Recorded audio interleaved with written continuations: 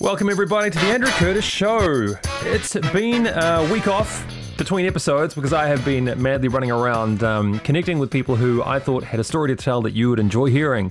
And so, one of the first that I spoke to is this week's guest, and someone who I was fascinated by the development of his business in social media to engaging with the Chinese community, both within New Zealand and then also helping New Zealanders engage with China. It's been really cool because in many ways, my guest, Simon Young, would consider himself to be a pretty typical Kiwi who suddenly found himself in this place where he had an opportunity to engage with a completely different culture. And so naturally fascinated by that, wanted to hear more about it. And so we arranged a time to catch up in the middle of town. And, well, this is what he had to say. Well, welcome everybody to the Vero building in Auckland City. And I'm here with Simon Young. And Simon, you and I have known each other for quite a long time. Which is a terrifying thing to be able to say. At least 13 years, which makes us both sound really old. Oh, man. Well, we met when we were 10, so that's fine. That's right. Man, first of all, I'm glad I could finally nail you down. Yep. Very busy man and busy across a whole bunch of different things, which I love. But cool. One of the things I wanted to start up with is that you... one of the main things that impressed me about you has been your involvement with the Chinese community in New Zealand. And particularly through your social media channels and things like that. So, look, what's the first thing that comes to mind when we talk about that? And we'll just see where the conversation ends up. Okay, well, I'll just give a bit of an introduction myself. I'm creative director of the Red Circle Network, which is, what are we? We're a technology company, we're a digital agency. Basically, we come alongside businesses that have any interest in the China market, and we take them on a journey. That at the moment, it looks like we run their social media channels for promotion. It also looks like training and developing their staff. Eventually, there's a whole bunch of other things that we're going to look at. Key word in that being network, because it's all about connections. So that's the business side of it. How I got into it as a curious Kiwi. So I have nothing to really connect me to China up until the age of about 35 when I got an invitation from a Chinese company because I've always, for the last 10 years I've been in the social media space doing training and workshops and that sort of stuff. So I'd done some in New Zealand and Australia, and then this company from Shanghai emailed middle of 2010 said, can you do a workshop up in Shanghai? And after figuring out this wasn't spam because they weren't asking me for money. Right. I was like, okay, sure. Okay. How did they find you? They found us just online. Nice. We'd been doing events around Auckland, Wellington, Christchurch, Sydney. So they sort of must have been doing some searching. The only thing is, if you know anything about Chinese internet, it's a completely different planet over there. There's no Facebook, there's no Twitter, there's not even really Wikipedia. So we had, in that 6-month period before getting ready for that workshop, we had to do some serious research. No kidding. And that kind of ignited a latent interest that I had in China. Like that interest in China. So roll back about 5 years before that, and I was on a reading binge, and I love the future. I love everything about the future, and social media particularly caught my interest. And China was really on my radar, but only in a real passive way. Didn't have any Chinese friends, didn't even eat that much Chinese food. Not real stuff, you know. But I was reading books, like there was this awesome book called China, Friend or Foe, a real provocative title, and actually a really nuanced read, because it was saying, here's the Western world, and here's this rising power, rising faster than any other country in the world ever, called China. And the example they used, they had real big picture stuff, but then they had like little anecdotes. And they were giving the example of Italy. Like Italy was the designer, China was the manufacturer. And this is like way back in 2004. They're saying, well, did you know that there's designers coming out of China? I'm like, oh, that's interesting for the rest of the world. This is a real massive time in history. That's interesting. Put the book back on the shelf and put that interest back on the shelf. So this invitation in 2010 was like, I'll do something with this. You know, don't just have a trip to China and do your normal workshop. For one thing, you can't, because I was like, who's going to be at this workshop? Of course. And they said, well, it's multinational corporations. It's McDonald's. It's Johnson & Johnson. I was like, oh, great. Okay, yes, we can do this. And then take straight to Google and start classic entrepreneurial kind of like, I can. How do I do it? And then start, you bite off more than you can chew. You start chewing like crazy. So we got somebody to give us Chinese lessons. Funny thing is, so the person giving me lessons only had time to do 3 lessons. Then her job got crazy busy. And how many more lessons do you need to learn Chinese? Surely. A gazillion. 4, right? A gazillion. But so the most important thing I remember that she still said was, Simon, stop speaking English. Because there's a way of learning Chinese that is written in English letters, and it's so easy to say them in the way that we're used to. Oh, right. But it's actually not like that. Can you give me an example? So say the SHI in English, we might look at that and we go, I'm not quite sure how to say that. Is it she? Is it shi? But in Chinese it's sure. Okay. Which is actually a totally different sound. It's a very foreign sound to us. And so I just had to make this adjustment in my mind to not try and fit it into the English language. Right. And so there are some things that make things easier to remember, like ni hao, which is like hello. You think your knee on your leg, and then how, like how do you do? Ni hao. And you can tell some people speaking Chinese with a Kiwi accent, it's like, okay, they're not really doing it. And so I'm quite interested in music. So I treated it as if it was musical sounds. And that was a profound mind shift. That's fascinating to me. And I found that I just have this thing with language. It's like I'd already learned Samoan by being married to a Samoan and trying to find out what are the in-laws talking about. so my brain already had a spare language slot. But then it's really funny. As soon as I started to learn Chinese, my brain still only had 2 slots. So I'd be speaking to my. Went out the window? It sort of did. Like I was speaking to my in-laws, and the only thing I could think of was Chinese.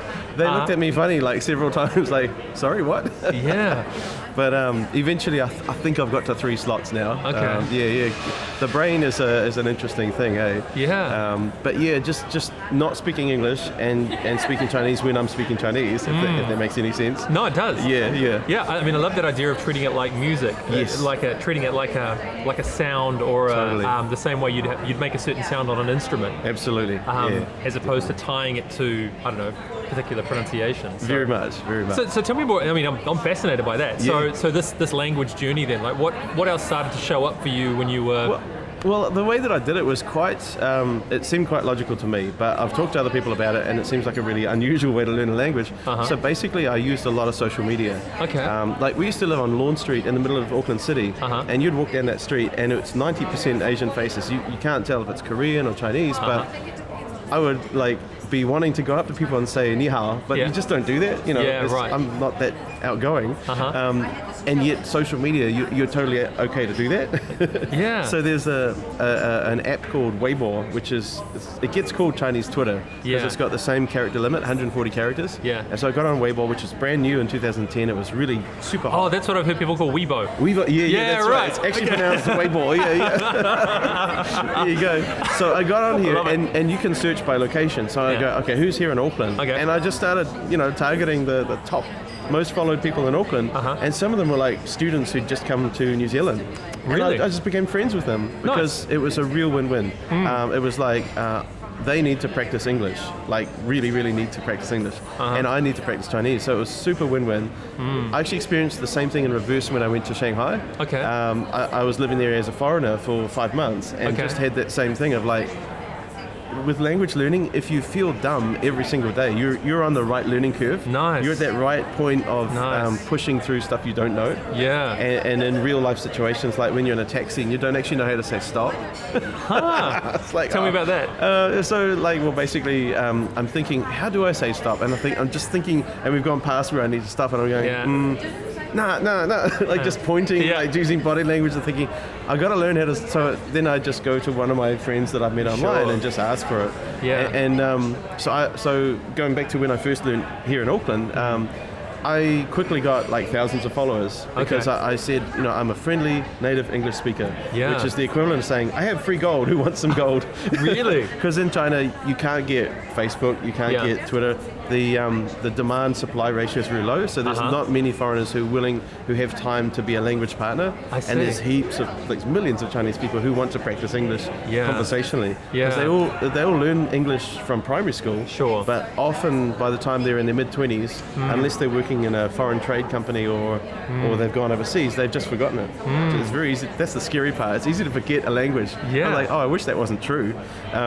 Do you find the reverse? You mentioned when you were speaking Chinese that you were speaking it in English. Do you find the reverse to be true for Chinese people as well? That's their approach? Or? Definitely.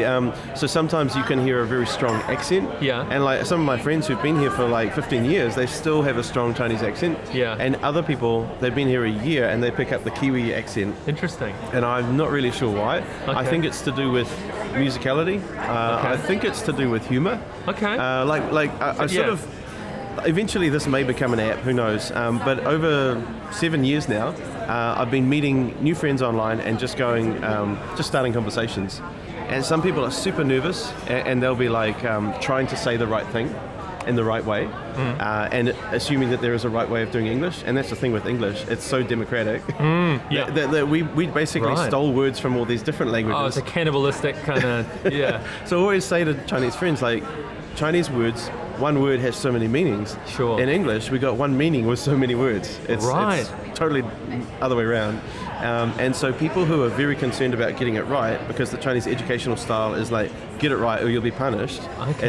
It's stick-based, not carrot-based. Yeah, right. Whereas my thing, I sort of call it oxytocin addiction. Okay. Like, I just love connecting with people. And when I find that moment where even if we don't really get each other, when we finally get something of what each other's saying, it's like there's a breakthrough. There's a dopamine hit that happens in the brain. Yeah. So I remember this moment when music was another thing. Like, people would send me Chinese songs, and I would gradually be building my vocabulary. I've never been like a metrics-oriented person. I'm starting to be now. But I never go, I know this many words. My goal is to get to this many words. But it's like somebody gave me a song, and I was listening to the lyrics, and it goes, 你是我的幸福. And I was like, 你是我的, oh, that means I am your, and then there was this gap, 幸福, what the heck is that? And I was on the bus at the time this is happening, and I Googled, I'm trying to use my pinyin that I've learned to spell the word 幸福. So your what, sorry? Pinyin is the English letters spelling Chinese words. Oh, okay, thank you. Yeah. All right. So, okay, cool. So that's one of the things I learned from my teacher, my first lesson. Right, okay. And I typed it into Google Translate, happiness. And so I just got a massive dopamine hit right there. You are my happiness. Yes, achievement unlocked. Nice. So I accidentally gamified learning a language. Wow. I love and that. I thought, actually, I wish my Chinese friends had this, because so often their experience is all stick-based and but it's the people who have the slightly rebellious, slightly whimsical mindset that actually do really well. Yeah. You've done a bit of study into neurology, have you? Accidentally, I never formally studied anything. The only times I've been to university is to teach them. Okay. So we've consulted with Auckland, Massey, and Lincoln, and we're currently working with EIT, Eastern Institute of Technology. No, it's amazing what you can learn out there. I mean, I agree. It's actually, I would have to credit most of what I've learned about neurochemistry to Simon Sinek. Right, yes. He's massive on it. By the way, if you're listening, you don't know who he is, look up books like Start With Why, and also Leaders Eat Last. Leaders Eat Last in particular, actually, he goes into a lot of He's never been to a Samoan church. Well, Leaders eat constantly. Absolutely. Right. You said something else that I want to come back to as well that I found fascinating when you said that on the one hand you don't consider yourself an outgoing, sociable kind of person, but then you're in the business of social media and loving to connect with people. Totally. So tell me about that. Yeah. So this was interesting. So right back in the early days of Twitter, for example, we would be training and consulting to companies that eventually wanted to learn this. And I would find that salespeople, especially, who are naturally gregarious, outgoing, verbal people, they really struggle to understand what is the point of this. If I want to talk, I'll talk. I'll pick up the phone, right? Yeah. The people who really aced it were the developers, designers, the introverts, who actually communicate better in writing because... And I'm one of these people, and I've been trying to figure this out for myself. Like, I can get up in front of an audience and speak, but it's a little bit draining. It's not like some people just get continually fueled by it. Sure. And so I love communicating and writing. Okay. And I thought, why is that? And I started looking at the other people who were doing well, and I thought, maybe this is my theory. There's so much going on in your head that to be able to write it out actually gives you a bit of space. Whereas if you're in a real world, full bandwidth situation, there's too much data.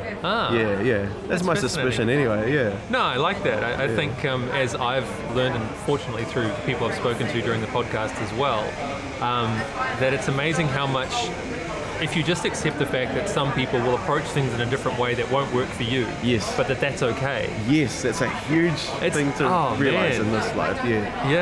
Especially, I said my title is creative director. I used to be CEO. I used to have to figure everything out myself. Right. So this year I've hired somebody to be my CEO. All right. I've hired a boss. That's interesting. Basically. Yeah. Okay. And that was especially coming from that sort of idea of like, nobody can be good at everything. Yeah. And to try and stretch myself too thin is not a great idea at this moment. The business needs me to be really performing excellently in that creative director role. Yeah. And having boundaries just makes me feel so good. Yeah. Yeah. It's actually a very refreshing step away from being ego-driven as well. Yes. Because I'm very modest, and I'm super proud of that. I'm probably one of the most modest people you'll meet. I'm the most modest. No one is more modest than me. That's right. My modesty is huge. Yeah, anyway. Exactly. That's really cool though. So, but you found that a very natural space to fit into then, or was there there's conflict all the time, and that's to be expected. Like, and this has actually come about from making a lot of mistakes. And every so often in my moments of wisdom thinking, I don't have enough people who are going to tell me the truth. First of all, enough people who are actually with me in the situation, observing me, and then giving me the feedback. Like, that's two things. Like, in 2015, I basically went to China on my own, and it was, I learned a whole lot. Yeah. But, there's a lot of business goals I didn't meet. And so now I'm realizing I need to be much better. I need people around me to do that. Yeah. But every day I'm being challenged on something, and that's very uncomfortable.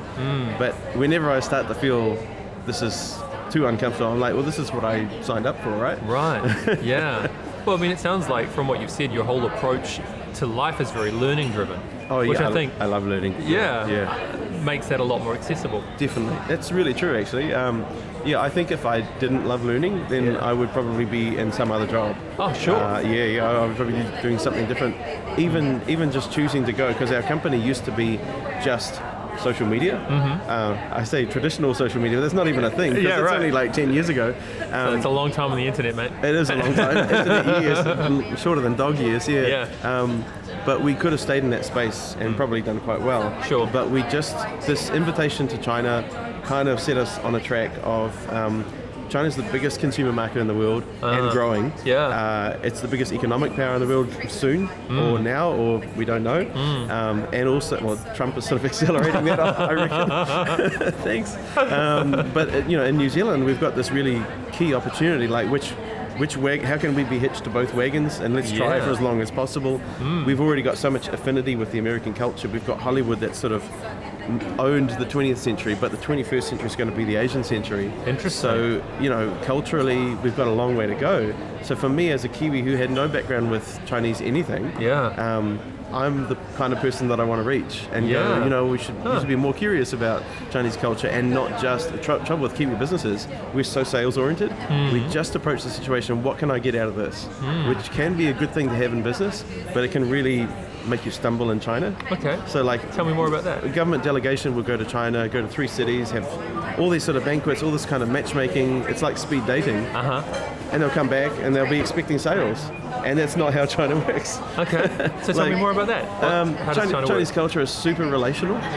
And it's very much like a business meeting will be nonsense. The first time, if you're just thinking what I want to get out of this, you'll be talking about where you came from, where you've traveled to, what types of dishes you've tasted. You'll be talking about you won't probably be talking that much about politics. Right. You'll talk a lot about culture differences, language, which school your kids go to, places to travel, all that sort of stuff. And then a Kiwi business person might come out from that and think, what a waste of time, nothing happened. Wow. We just had all these meaningless pleasantries. And a Chinese person might be going, this is a great person, I can trust him. And because New Zealand business culture is very transparent. What you see is what you get. Yeah, sure. There's a lot of self-service. It's easy to set up a company on the company's office. In China, it's murky as it's murky waters, and everywhere is different. Like there's so many different provinces and cities with their own ways of doing things. Yeah. And it has been driven primarily through relationship. Yeah. Like if you know somebody in government, you will get where you need to go faster. Right. So that relationship building skill becomes really important. It gets labeled as corruption, but that's even a grey area. Like some of it is pure corruption, but some of it is just cultural. That's fascinating. And it's a hard thing for Kiwis to get their mind around. Yeah. We're really like hobbits. We're quite simple. Well, it's myself included. Well, something I've been thinking on recently in regards to even decisions that people make is that I think maybe in Western culture, if I can speak for all Western culture, yes, because why not? Go ahead, why not? Yeah, exactly, right? Is that, we tend to operate very rationally, very rationally driven. And so everything is targeted at the rational kind of level. But anyone who's done any measure of behavioral science at all knows the flaws of that. What I find fascinating is that on the one hand, people will acknowledge that, we're not all purely rational. And yet we get terribly upset when people prove it. Very much. And so when we're in a business context, this idea goes back as far as Aristotle. I had a conversation with someone about this recently that says, there's 3 reasons we believe anything, and one of them is logical and rational.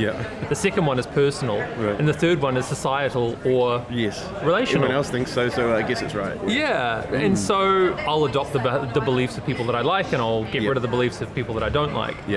So when we're approaching a business context, even in the Western world, the amount of frustration I've seen from business people that says, oh man, we pitched them this amazing idea and they didn't buy it, what a bunch of idiots. And you go, maybe idiots, maybe also personal reasons you haven't thought of, or maybe they don't like you.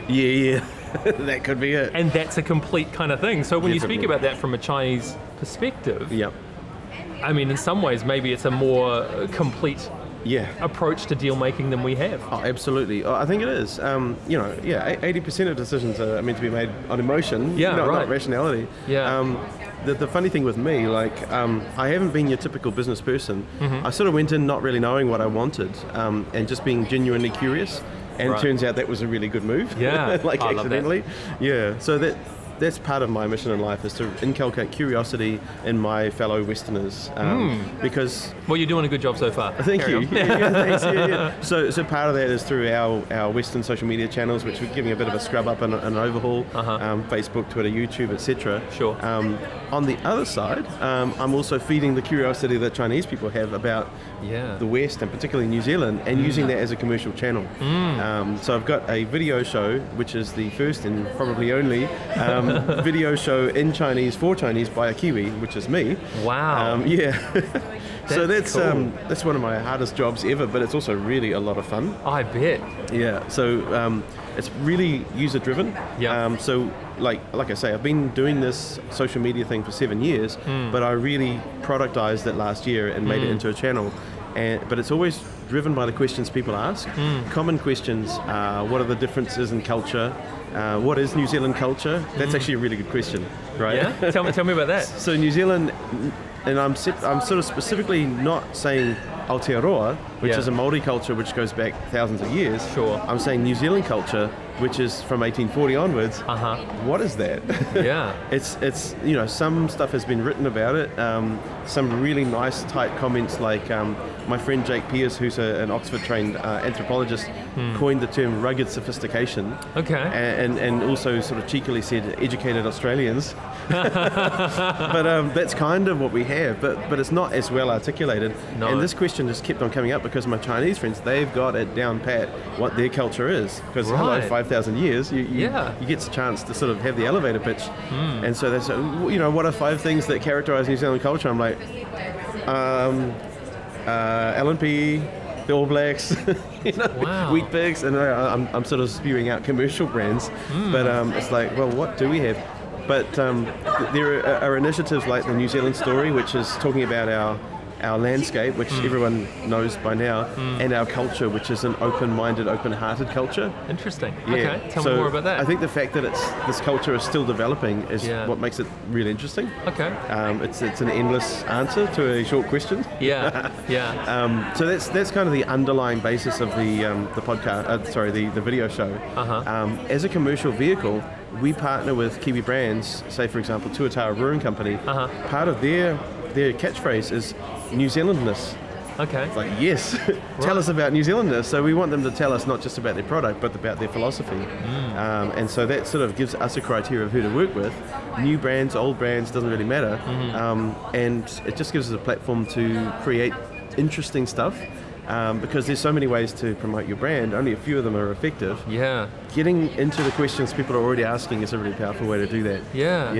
In fact, you challenged something, a preconception of mine when you were talking just before too, that I have often thought, particularly in New Zealand culture, that one of the reasons that we're not aware of it is because, you know, we're surrounded by it every day, and so we don't observe it. Yeah.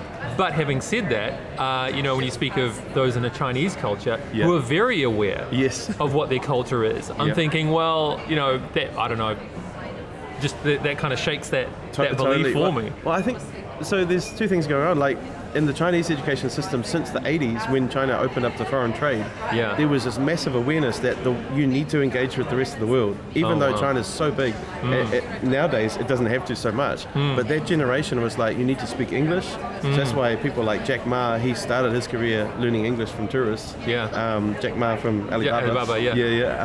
But, you know, so many people I meet, they've just got this sense of almost a sacred obligation, a duty that they must get better at their English, this constant drive for self-improvement and curiosity about other cultures, and we just don't have it. Even though New Zealand is so tiny and so dependent on outward trade, we're so stuck in our Anglophone world. You know, these days it is a globalized world, but you look at England, you look at America, there's so much that we have in common, and we think, well, that's our world, but there's this massive other world on our doorstep called China that is just really, you know, quite so unfamiliar to us. And I think the kids at school at the moment, they're experiencing super diversity, so they'll probably be okay. It's just us Gen Xers or Gen Yers that are going to, you know, perhaps struggle. That's all right. I mean, I'm just kind of reeling from that a little bit to think that I guess I never would have considered until you mention it right now that, New Zealanders can actually be remarkably insular. Because I've often thought of us as world travellers. Yeah, and we are. We like to travel. Yeah, who we are. But do we travel in the mind?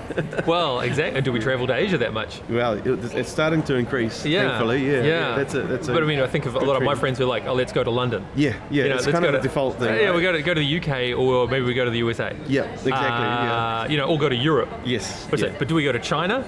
Not so much, I would struggle Especially, to think. You know, my generation, I left high school in 93, and basically all my friends went to the UK to get good jobs and stuff. Eat crap food and live in bad weather. Exactly, and eat British food like curry and kebabs. All right. Okay, so let's come back then, I guess, to speak more about this red circle. It's going down. So, I mean, I'm just fascinated to hear more of the observations you've made about this interaction between Chinese culture and New Zealand culture. So what else shows up for you when you think about that? Well, one of the clients we're working with is the New Zealand Rugby, really? which is an awesome client to work with. So we run Weiball for the All Blacks, and it's been really interesting. Rugby is a sport that we're the best at, but it's kind of like, if you look at the whole world, not many people play rugby. No, exactly. So it's like, we're awesome in a game that not many people have heard of. But for people who have heard of it, there's like a cult following. And so that's what we found in China. It's not like soccer.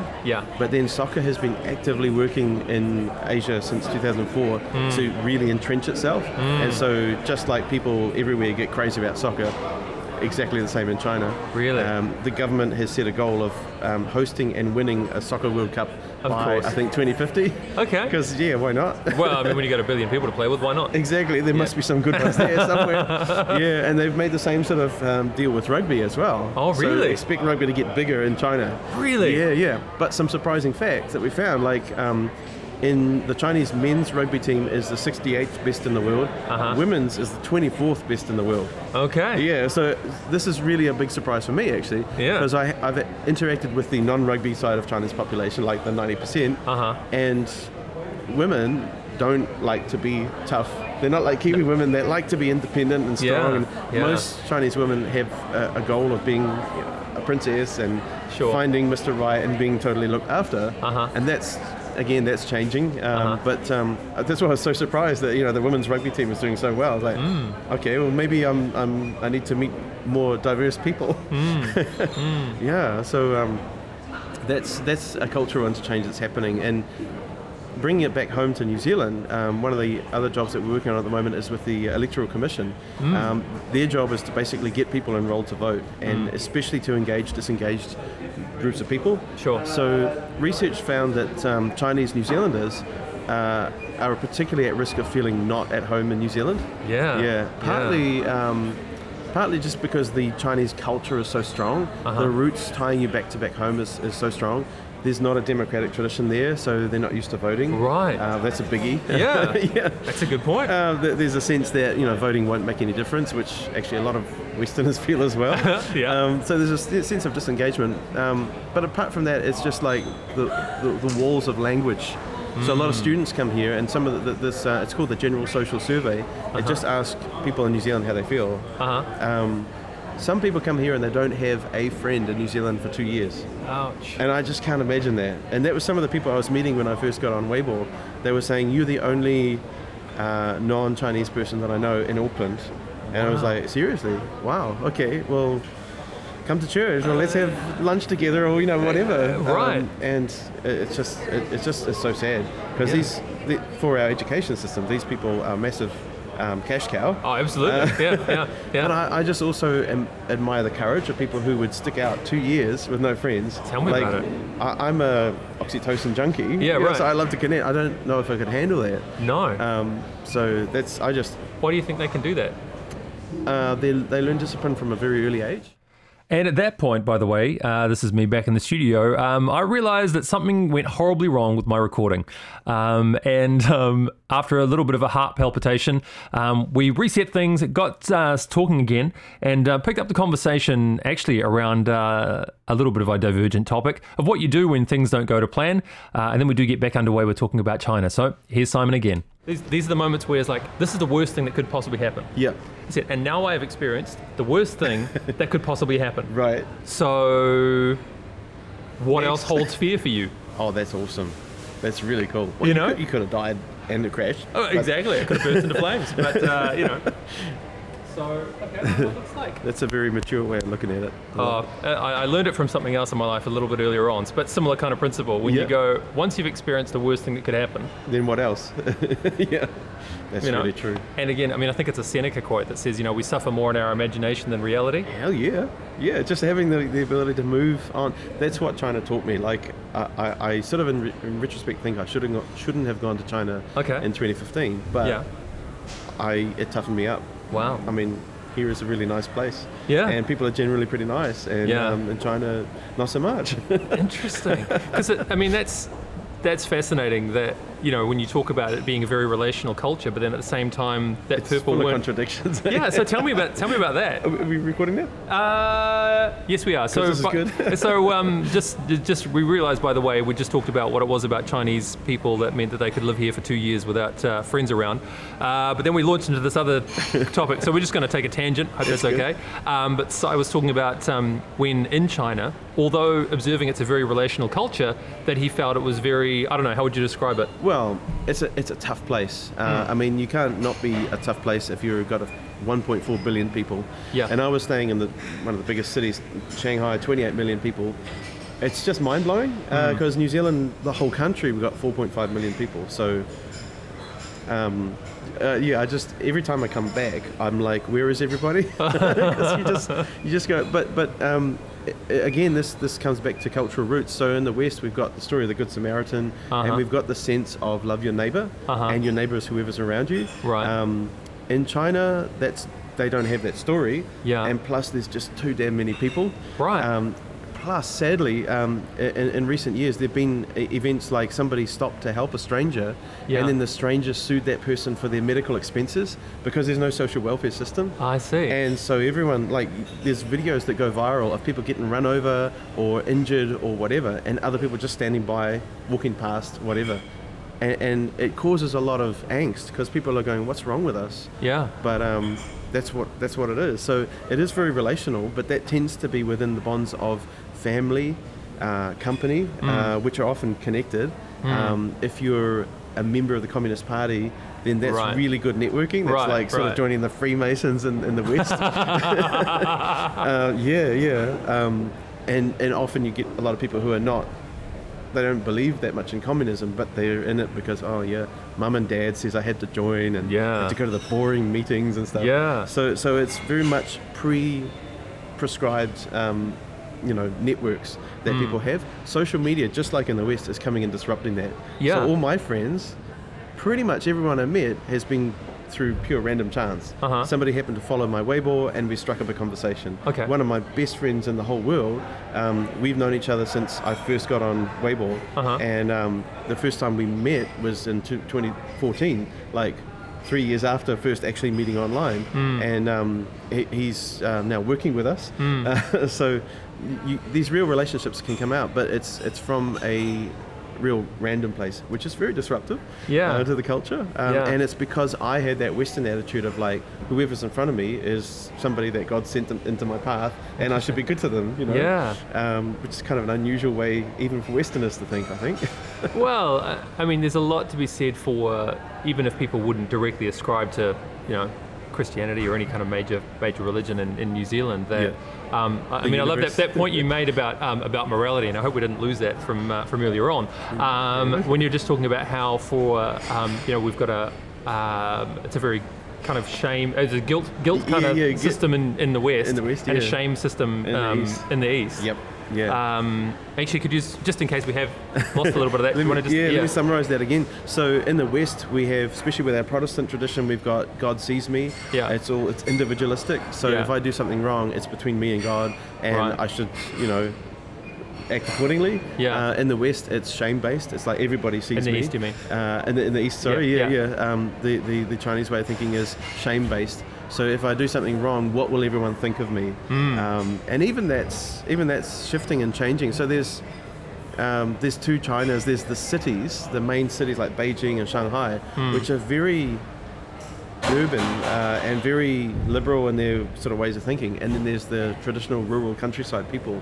So 2 years ago, there was this controversial video when a couple were having sex in the changing room of Uniqlo, which is a big retailer, and this video went massively viral. Uniqlo was really embarrassed about it because people said, "Oh, that's a cunning marketing stunt." They were like, "No, sorry, it wasn't us." But my friends who were in like Beijing and Shanghai were like, "Oh, that's normal." And I'm like, "What?" and then my friends in the countryside, like in other sort of second tier and below cities, they were like, "Oh my gosh, that girl's reputation is ruined. Everybody's seen her, and now they know what kind of person she is." And it was this extremely, completely opposite reactions, and like my reaction as a Westerner was somewhere in between. Like, probably it won't bring any harm to her, but what a pity that she did that. I mean, it's interesting though, if I apply that to, say, somewhere like the US, where there is something to be said for even like the, you know, in the blue states and the red states. Definitely, same sort of thing. That those in kind of rural, more rural communities tend to be a little bit more collectively driven. That's true. And more, say, traditional morality. Get off my lawn. Exactly, right? Whereas the more urbanized people seem to become, then I don't know, maybe it's just because there's more opportunities to get up to trouble. I think so. You can be anonymous in a city. Especially foreigners have a terrible reputation in China. Oh, really? Of just, you know, because they're away from their family. Oh, of course. And they can sort of do whatever they want. And then, you know, the amount of conversations I've had with heartbroken girls who've met a Western guy who was like, I thought we were going to get married, but no. He now just wants to go home, and we're finished. And all different, very, very different expectations of how scenarios are going to play out. So tell me about then how that works for the Chinese community within New Zealand. So it's really interesting. So New Zealand's a country of immigrants. Even tangata whenua came here from somewhere. My ancestors came here from Scotland and Germany, and I always wonder, at what stage did they stop speaking German? It's actually quite easy. World War I, they stopped. That was easy. And then so my wife is Samoan, so she's a first generation New Zealander. So I see the language happen in her family, that she's the interpreter. She's the one who has to be very mentally agile just to help her parents. And then my Chinese friends who are just, you know, new here, and even the generation that came here in the year 2000 versus the generation that comes in the year 2017 are different from each other, because China changes so fast. So people who've been here like 15 years have really, even if they haven't caught up with the language, they've adopted a slower pace, gentler sort of expectation of life. Because Chinese business pace is ferocious. Because from early years they're taught to, you know, work really hard, work harder than the next person, because you know, there's only that many opportunities. Whereas in New Zealand, we've got a welfare state, we've got sort of a sense that whatever happens, everything's going to be okay. Yeah. She'll be right, mate. Yeah. And so the ones who've been here for a while have, even if they didn't want to, that's become part of them. Yeah. Okay. The ones just arriving here, and I'm trying not to stereotype because there's actually many different categories. People who come here for business are often a little bit disappointed. They're like, I thought it was bigger, Yeah, right. The land is really big, but the market is so small and slow. It's small and slow. How can you be small and slow? Yeah, right. People who don't come for business, they come for jobs or study. Yeah. Again, there's often a lot of disillusionment. Interesting. Yeah. Okay, tell me more. Tell me more. New Zealand has been called a lifestyle superpower. It's great if you're old or very young or rich. Or all of the above. Actually, you can't be old and young at the same time. But it's a really good place to retire. It's a really good place to be a kid because it's safe, relatively speaking. And if you have a lot of money, you can spend a lot of, on really cool things, experiences. Yeah, sure. You can have a very rich life. If you don't have much money in New Zealand, whatever your ethnicity, it kind of sucks. Right. Because our cost of living is actually really crazy. Like this is what I miss in China. I'll go to breakfast and it would be like 7 RMB, which is just over $1. Yeah, right. And it's a nice healthy, it's a nice filling breakfast. Sure. So there's that whole thing of like New Zealand is set up for a certain kind of person. So what was the question again? Well, I was just thinking about, because you mentioned what it's like for, say, when Westerners end up in China. Yes. And how that just, I don't know, the wake that leaves behind it. Yeah. So, because I am fascinated, and one of the, initial reasons I thought for wanting to talk with you about this as well is that being Chinese in New Zealand. Yeah. And being much more aware of your culture than most New Zealanders are aware of their own. Our own, yeah. And also too, I mean, I guess the real tough one I guess I wanted to get to is in terms of how they see themselves perceived here. Yes. Because I mean the housing market, particularly in Auckland, like if you want to score easy points, you can just get up and say, I'm going to stop Chinese people buying houses. Yeah, exactly. And you win votes. Yeah, there's 5% of the vote right there. Exactly. So how's that being experienced? Yeah, there's a real sense of us and them, sadly. Yeah. And that's what I'm just trying to be is just be me in that community. Yeah. So I'm in a lot of groups on WeChat, which is the most popular app in China. It kind of is the internet for Chinese people. Sure. And so there's a lot of local groups, and I try to. I have no moral authority to preach and say don't be us and them, but I just try and demonstrate by being, I'm part of. Now this is where English breaks down. We don't have a mato or tato. Tell me more about that. I'm trying to remember. So in Māori and Samoan, tato means us inclusively. So I mean, I'm including you as I say us. Yeah. Whereas mato is, I'm saying us, I'm talking about a group of people who is not you. Ah, I see. Yeah. Okay. Yeah. Okay. So Polynesian languages have that. English doesn't have that. Chinese doesn't have it. But that's the kind of difference that I'm trying to make. Yeah. And especially with our work with the Electoral Commission, I'm asking people the question, and even in English, it's a tough one. What does it mean to be a New Zealander?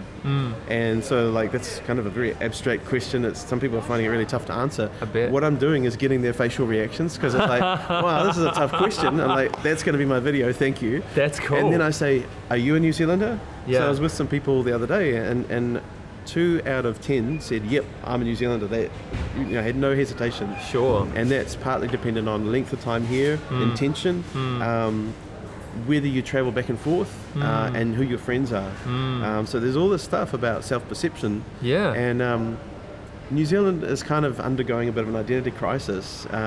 You made me think about that whole idea about a cultural cringe. Yeah. So is that, I mean... Well, I don't know if it's a cringe or an opportunity. Like that. Because 2 things are happening. Okay.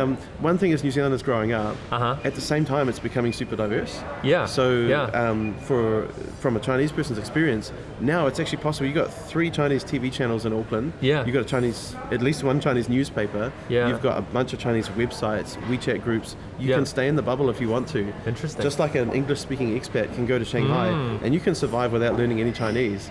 It's kind of like, why would you? Right. But you can. It's possible. Yeah. Same things. New Zealand's at that stage of enough Chinese population to sustain that. Okay. But and people do 2 things with that. Some people embrace that, and they maybe are introverts, and then other people just bust out of that because they don't want to be stuck in that. Yeah. You see, though, you and yourself, though, are a great kind of counter-argument to the necessity to be an extrovert, because I think wanting to learn and the love of learning. If I was to identify a trait that I think, again, cuts across all personality types and cultural backgrounds and that sort of thing, if you have a love of learning, yes, that comes with it a certain momentum. Definitely. That will overcome any of that kind of stuff. And you recognize that in others. Yeah. So when I'm having first conversations with people on WeChat, I'll quickly suss out whether they really love learning or not. And if they're kind of lazy, sometimes I'll be really blunt with them and say, look, I'm not here to teach you. I'm not a teacher. Sort of really put that out there. I'm not a teacher, but if you want to have a friend that you can have conversations with, that's awesome. Sure. Let's do that. Yeah. Sure. And how's that received? It helps weed out the wrong people. Yeah. Because some people are just like, I just want the right answer. And it's like, really? Have you lived? Have you experienced life? There's no right answer or wrong answer. It's very nuanced. Life is very, it's not shades of grey, it's multicolored. Yeah.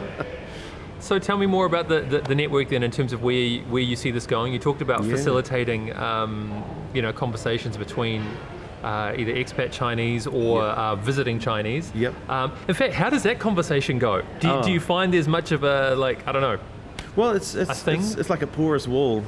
It's sort of like, I used to try to categorize people, but now I found that, if somebody's interested in New Zealand, they're on a life cycle. So there's a thing called life cycle marketing where you think about somebody from their first journey of hearing about your product or service right through to advocating to others. And it's the same relationship with New Zealand that Chinese have. And so until recently, the New Zealand government didn't really think that way. They had silos called Education New Zealand, they had Tourism New Zealand, they had New Zealand Trade and Enterprise. Now those organisations are starting to work better together and working with some of the biggest organisations in New Zealand. What Red Circle Network is doing is coming alongside some of those and also a little bit smaller, not that small, we can't help really small under-resourced companies, but if they are serious about China, we can really get alongside them and help identify what is their journey into China and their customers' journey into having a relationship with New Zealand. That's why we have the My New Zealand channel. Because traditionally what we used to do was we would just set up a company's own channel. So basically starting from zero, pretty hard. and there's a lot of things that are bureaucratic and time consuming in China. So just setting up a channel can take ages. So we have our own channel as well as a way of introducing products to market and making it part of the New Zealand story. Sure. So it's sort of advertorial, I suppose you could call it. That helps companies, if they don't already know, it helps them discover their why. Like Simon Sinek we were talking about before, start with why. So Tuatara Brewing, for example, it's not just about good tasting beer and it's made very purely, but we just started working with them, so I'm going to be asking and drilling into what is it that makes you really essentially New Zealand, culturally, and things like practically, if somebody wants to understand beer culture, because wine has been doing really well in China for the last 10 or 20 years. Beer is starting to do that. And there is a distinct culture around craft beer that people are getting into. Right. So it's like, okay, well, and this is the cool thing. I myself don't know much about it. So I can actually put on the hat, virtually speaking, of a Chinese person and say, tell me about beer culture. I thought it was just people getting drunk and, same with rugby. We haven't got racing yet, but we got racing. We got rugby and beer. I actually remember hearing, because I do drink whiskey every now and then, that it was a similar kind of thing, that one of the main things that changed in the whiskey industry, and even why they've had to go to a new model of how they classify the different types of scotch and things that you can get, is simply because there was suddenly such a massive demand for 12, 15, 18-year-old scotch that they couldn't actually get enough of it. Go back in time and make some more. which is why suddenly there's for those whiskey aficionados, now you know why they've started to move towards like a color grading on certain whiskeys. Okay, that's cool. If you look at it, it's simply because suddenly China discovered whiskey and went. It's like once something catches on, it really catches on. It does. And it's sort of a magic how it happens. There's not a really super predictable way of making that happen, but no, absolutely. And we're at this really interesting historical time where the West is still perceived in food and beverage as really high-end, and local Chinese brands are not considered high-end. It used to be that way with technology. Around the time that this book I was talking about came out, 2004, Lenovo had just bought IBM's computer business, and that was the first Chinese company to really come out there and say, we're a global company, and we're good, and we're good enough to buy IBM. And everyone was like, really? But now, like even when I started 2010, people still looked up to Apple and Western brands generally. But in technology, now it's like Huawei, Lenovo. I don't know if you've heard of Xiaomi. No. Xiaomi sort of came up and has gone down a little bit. It's a cell phone and accessories brand. But just Chinese technology is on the rise. Yeah. Food and beverage may take a while. Yeah. And this is the opportunity for Kiwi brands to get in there and be excellent. Yeah. But be demonstrably excellent. Yeah. Like this is the thing about Kiwi culture. We're almost in the worst position culturally because for 90 years from when we started exporting, we had Mother England, so we were just a sales. We just shipped it to England and they bought it. Yeah. In the 70s, we became part of Asia Pacific. We didn't become part of the European community, and we had to learn marketing, but that's not a very long time ago. Yeah. And we're competing in the Chinese marketplace against American brands. Americans have been marketing since forever. Yeah, right. They know how to tell their story with a lot of money as well. Yeah. They got budget. Yeah. So most Kiwi brands that we meet are a little bit under-resourced and a little bit naive about how difficult the journey is going to be. And so our fun job is to say, thanks for your interest in China. It's going to be damn hard, and you probably want to give up. So it's like it's a real interesting sales pitch. Yeah. So I've already decided we need to do a round 2 of this because my time is starting to go, and so I want to give you an opportunity, I guess, for those who have been listening and want to get connected with you and what you're doing. What's the best way for them to do that? Sure. So hit us up on our website, redcircle.network. Yep. And also I'm on LinkedIn, Facebook, Twitter, everywhere, just as my name, Simon Young. Look for the guy with the hat and the Chinese name. That's me.